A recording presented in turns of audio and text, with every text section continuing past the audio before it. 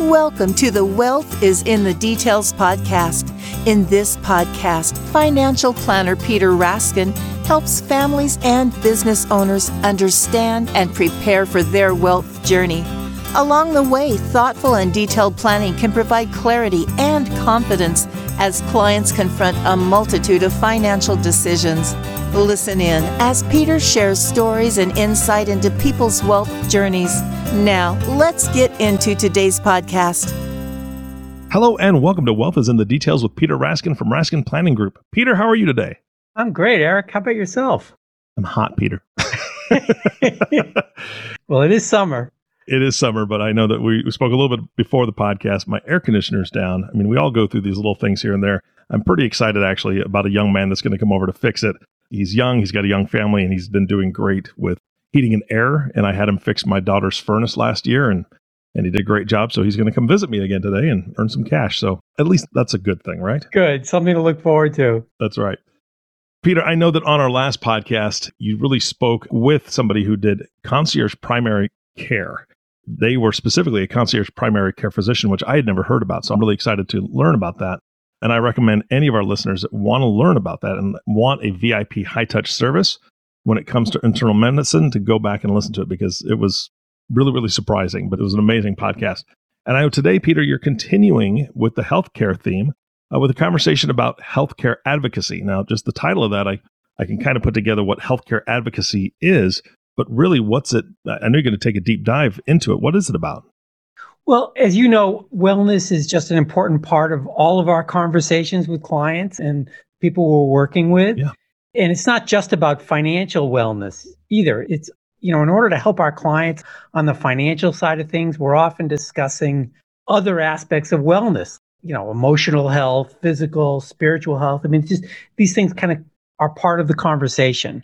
And so while I'm not an expert in all of those areas, sometimes our conversations touch upon non-financial topics. Mm-hmm. And today we're going to be talking to someone who definitely is concerned about our listeners' wellness, and she's focused on the healthcare side of things.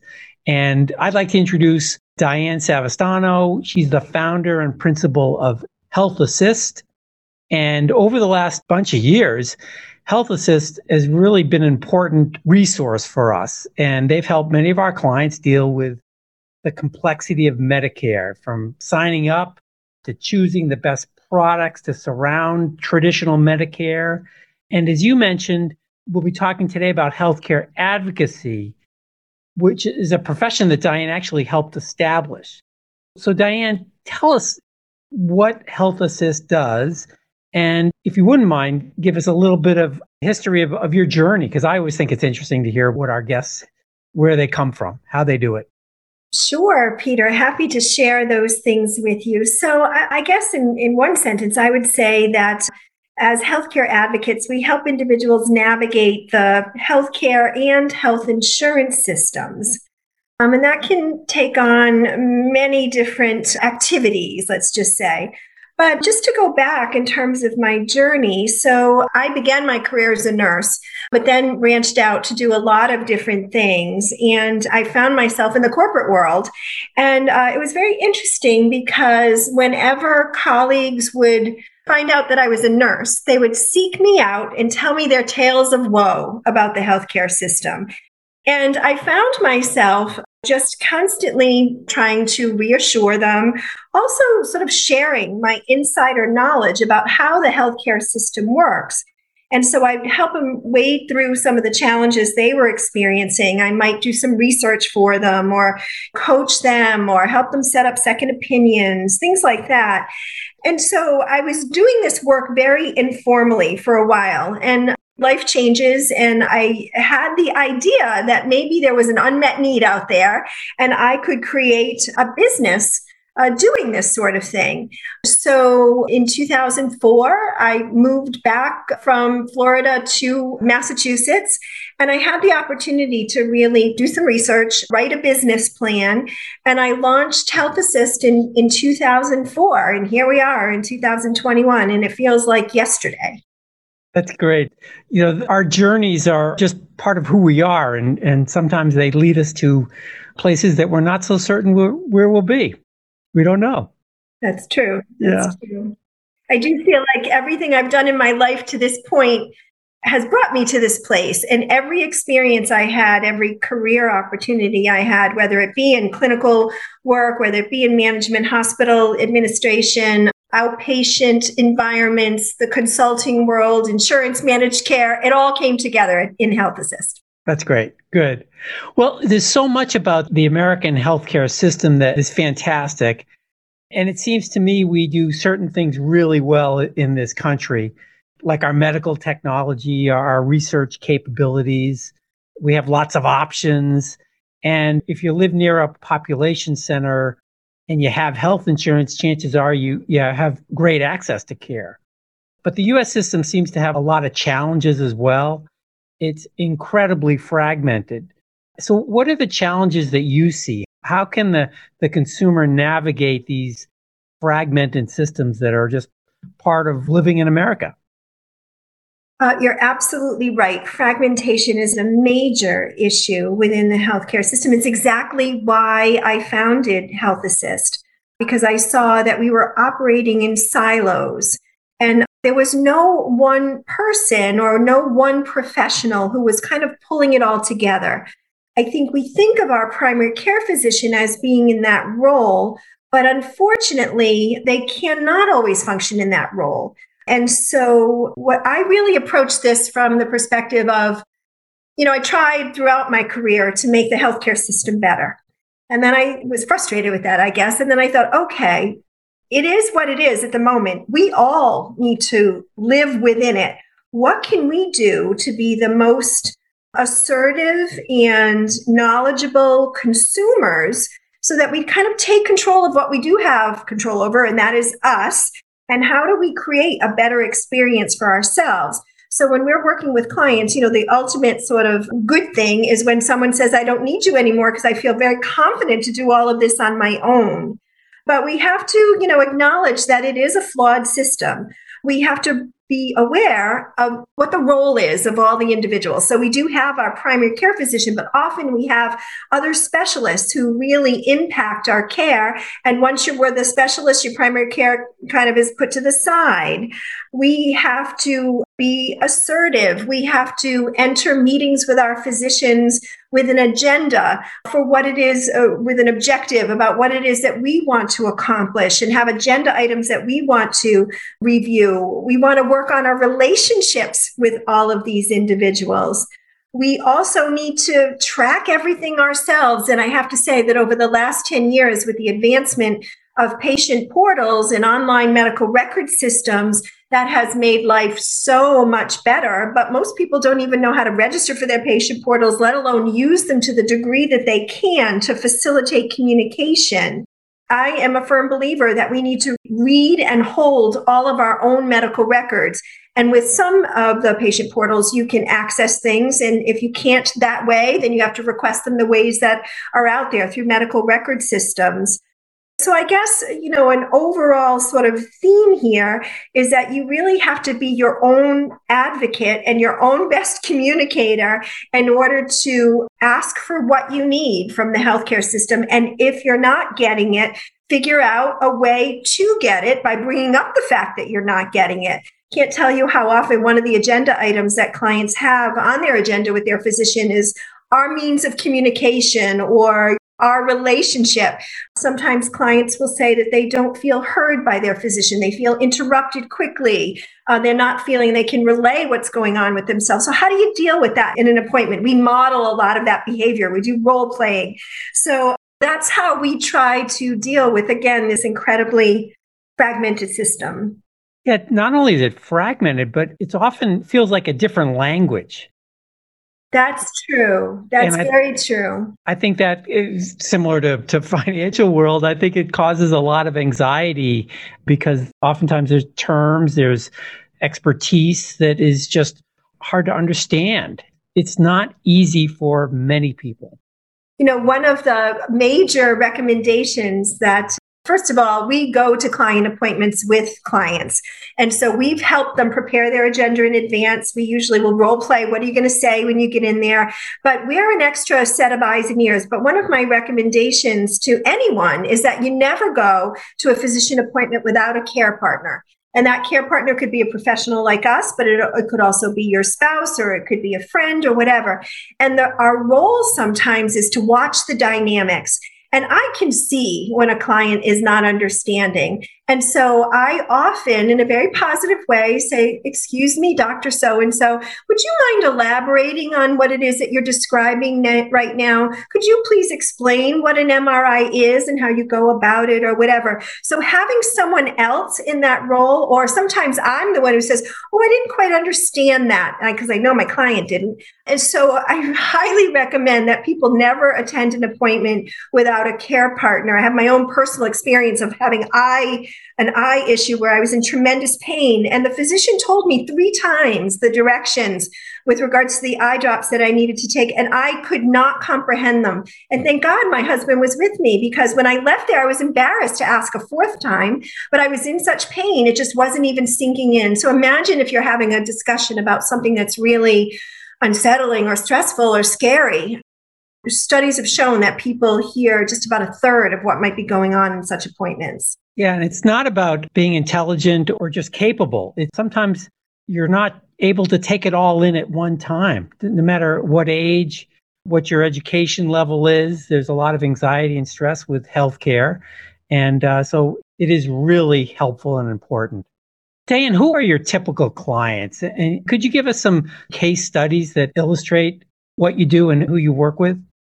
Sure. So a typical client for us is a client with, I would say, complex medical needs. And what I mean by that is they often have a team of physicians, primary care and various specialists. So one of my favorite, this client has been with me for like 12 years.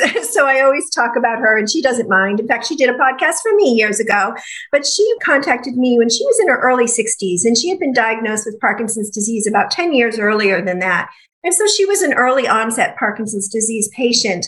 But when she first contacted me, she was a person who was a candidate for a procedure called deep brain stimulation surgery. And she was thinking about this surgery, but she was also overwhelmed by the prospect of it. She didn't necessarily have a family or support team to really help her with all of this. And so I started to work with her. And what I first did was I researched it's called DBS. I researched all the DBS programs around the country, basically. But here we were in Massachusetts, and there were 3 major programs just in the downtown Boston area. And so she wanted to be evaluated by each of those programs, but I can't tell you all the work that went into just getting all of her medical records in one place and to all of these entities before they would even set up an appointment for her. So we did all of that. I went to all of those appointments with her. And then afterwards, we went through a whole process of, identifying her preferences for what she wanted for a surgeon and a program and where it was, the logistics, how it was all going to happen. And I helped her sort of make her ultimate decision about where she was going to have that surgery. I went through that surgery with her, actually at the hospital that day, along with her mom. I made all the arrangements for her care when she came home from the hospital. She had some home care afterwards, and she's been with me now for 12 years. We've been through, 3 battery changes in her, to minor surgical procedures. She had a fall one time, fractured femur, hospitalization, rehab, back home, services in the home again.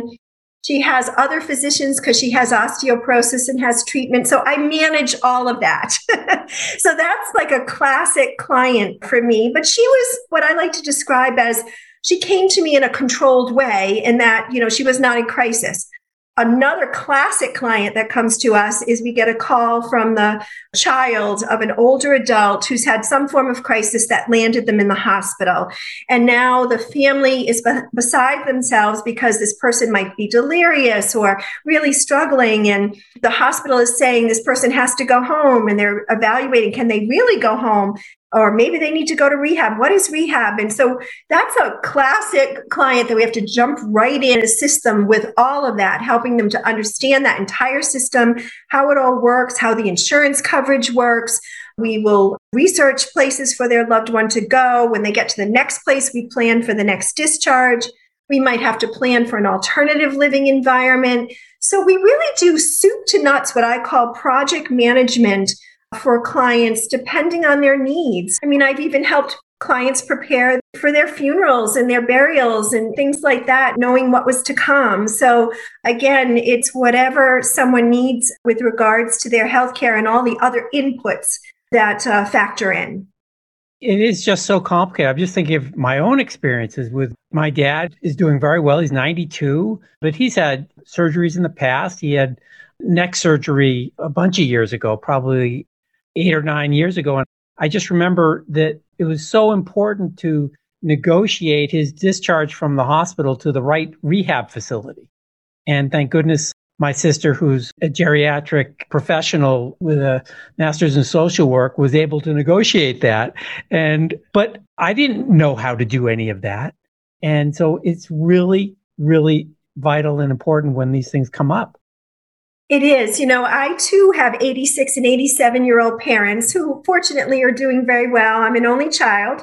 We're very close, but I manage their care, and I can't, obviously, they're my best non-paying clients. That's what I tell them all the time.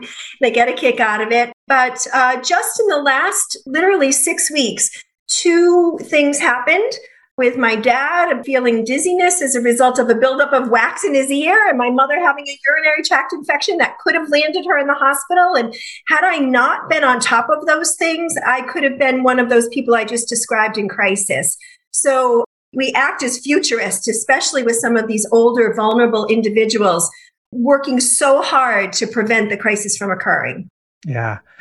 Well, thank goodness there are people like you that do what you do. They're such a valuable service.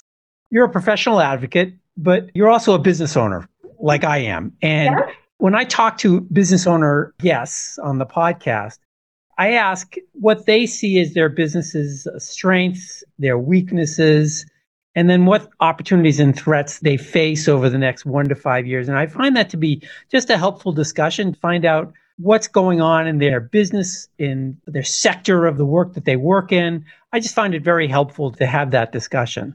So what do you see as strengths, weaknesses, opportunities, and threats? Sure. So I think our strengths are really customized and personalized consulting to an individual and family's needs. Of course, there are similarities from client to client. There's probably not much I haven't seen before, but in every family situation, it can be dealt with differently. People have different preferences. People have different priorities.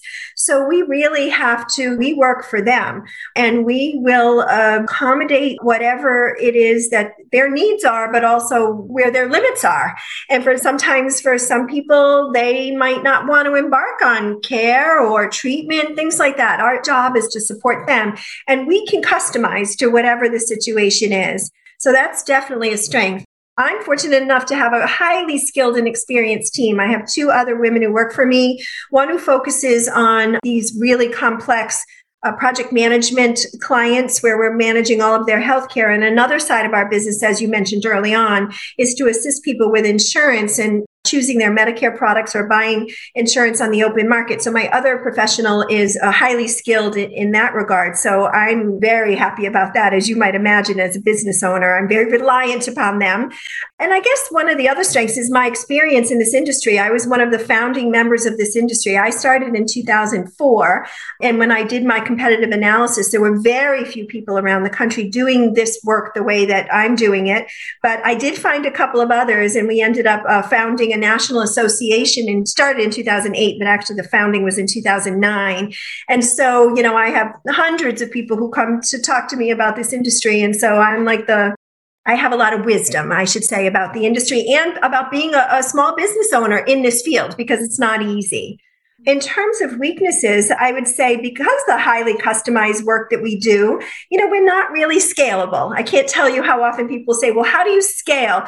Well, I really appreciate the personalized and customized approach, and that's what I want to do and want to do forever. There are certain things we can scale, but other things we really can't.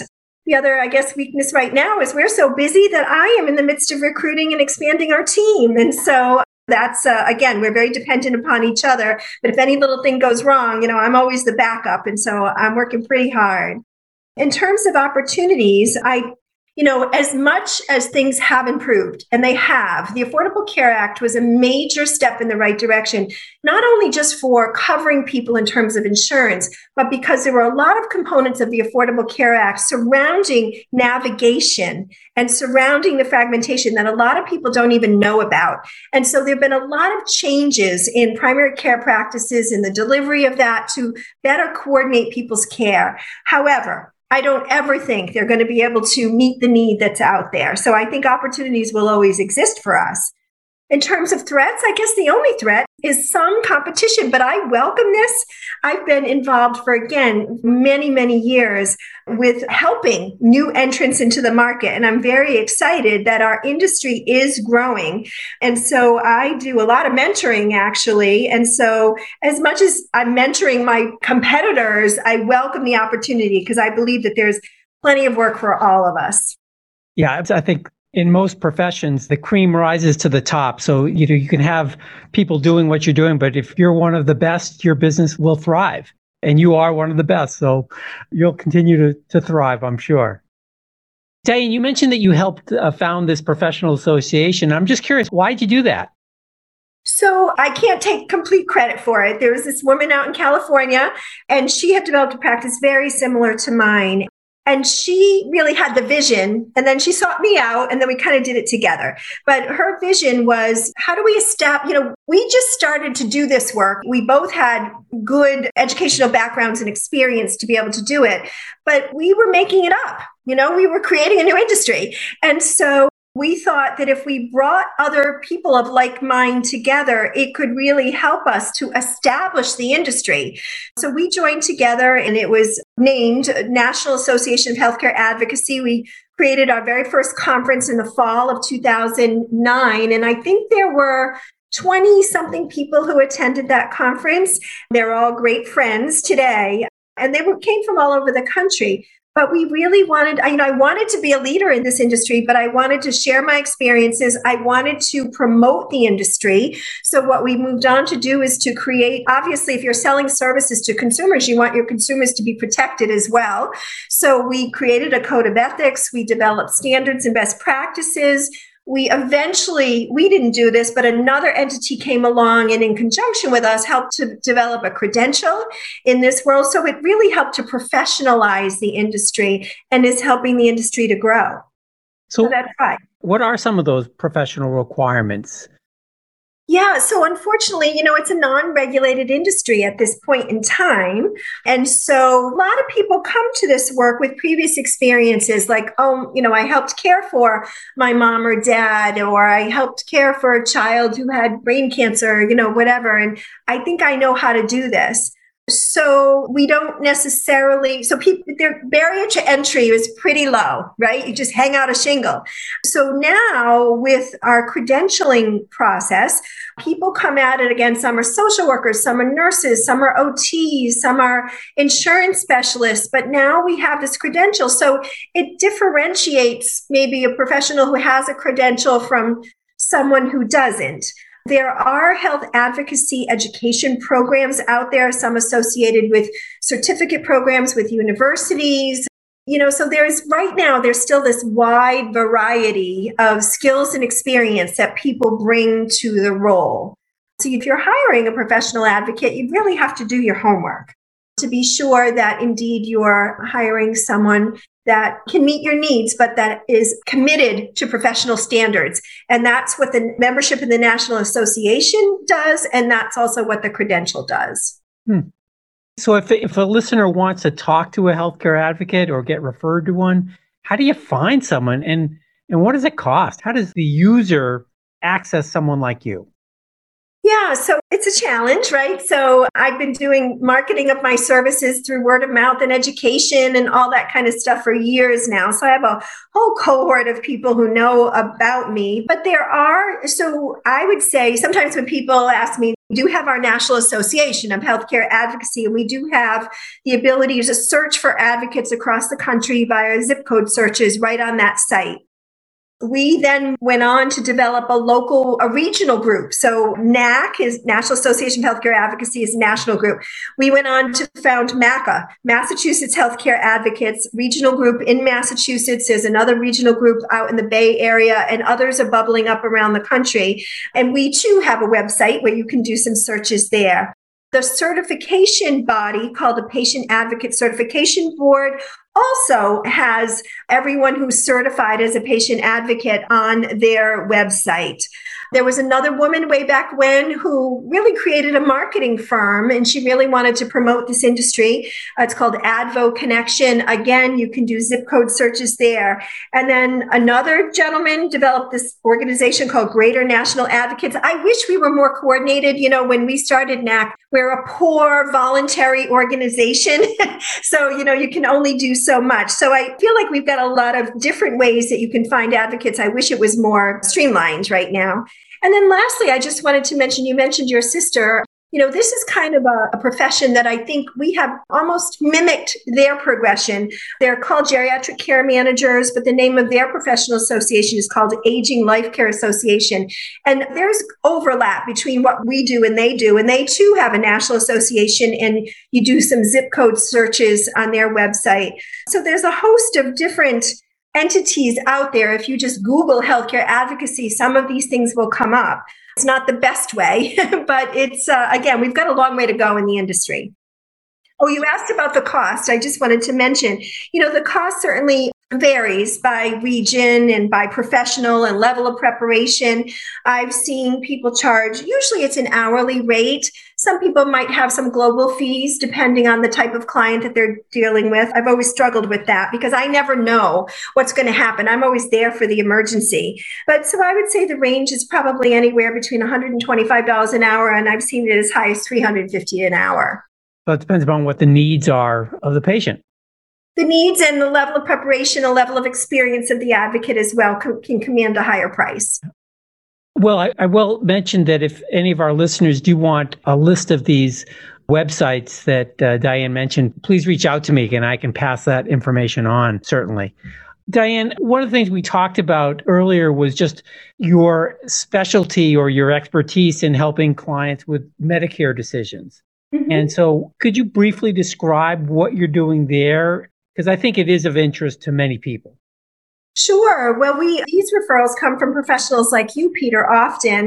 So what we do is as people are approaching the age of 65 and or making decisions about retiring and transitioning to Medicare, or even if they're going to remain working beyond the age of 65, there's a lot of pressure when you're turning 65, a lot of materials you receive in the mail, and it's a bit confusing about what you should do and when you should do it.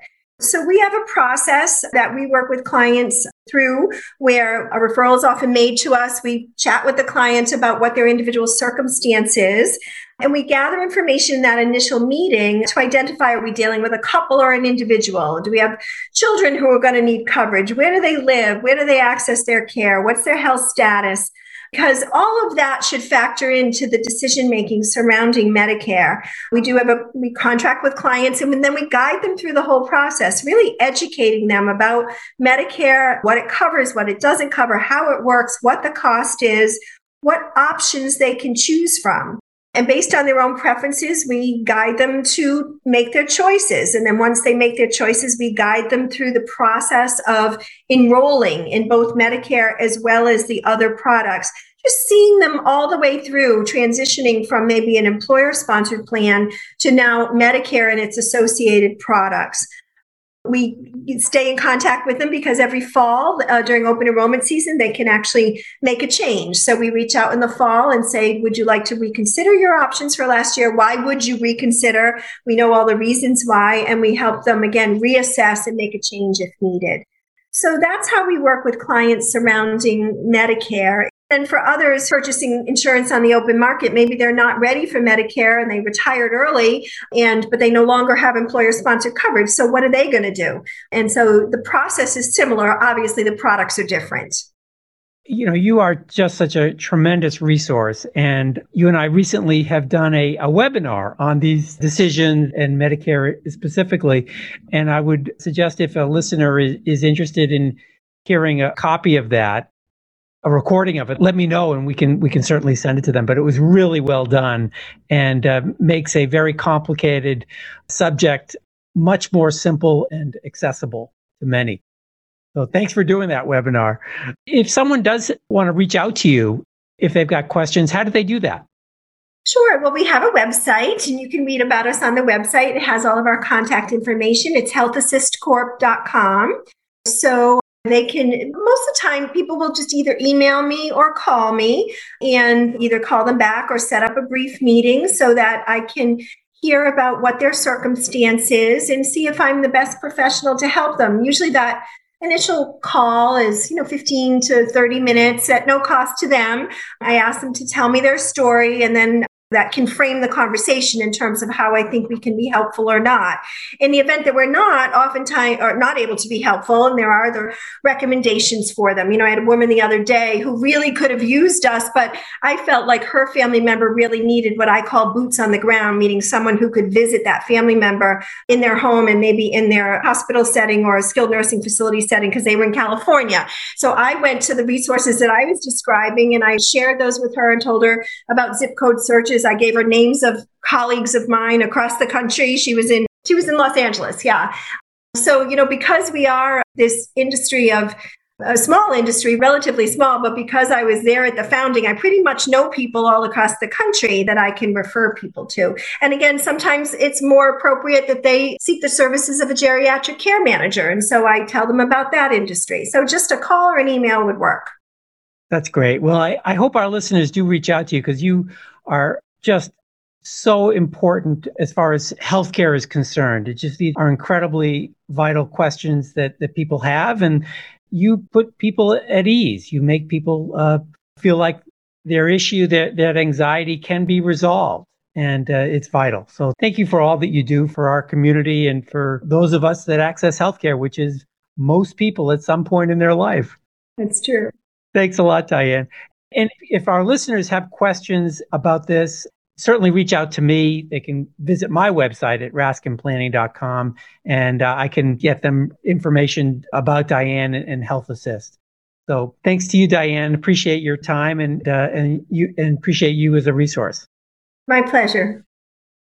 This is a fantastic podcast. Diane, thank you again so much from all of us that were listening in on that conversation. Peter, of course, thank you for bringing her on the show. And as always, our last thank you goes to you, the listening audience. Thank you so much for tuning in and listening to the Wealth is in the Details podcast with Peter Raskin. If you have not subscribed to the podcast yet, please click the subscribe now button below. This way, when Peter comes out with a new podcast, it'll show up directly on your listening device. This makes it much easier to share these podcasts with your friends and family. Again, thank you for listening today. For everyone at Raskin Planning Group, this is Eric Johnson reminding you to live your best day every day. And we'll see you next time. Thank you for listening to the Wealth is in the Details podcast. Click the subscribe button below to be notified when new episodes become available. The information covered and posted represents the views and opinions of the guest and does not necessarily represent the views or opinions of Lincoln Financial Advisors Corporation. The content has been made available for informational and educational purposes only. The content is not intended to be a substitute for professional investing advice. Always seek the advice of your financial advisor or other qualified financial service provider with any questions you may have regarding your investment planning. Peter Raskin is a registered representative of Lincoln Financial Advisors. Securities offered through Lincoln Financial Advisors Corporation, a broker, dealer, member SIPC. Investment advisory services offered through SageMark Consulting, a division of Lincoln Financial Advisors, a registered investment advisor. Insurance offered through Lincoln affiliates and other fine companies. Raskin Planning Group is not an affiliate of Lincoln Financial Advisors. Lincoln Financial Advisors Corporation and its representatives do not provide legal or tax advice. You may want to consult a legal or tax advisor regarding any legal or tax information as it relates to your personal circumstances.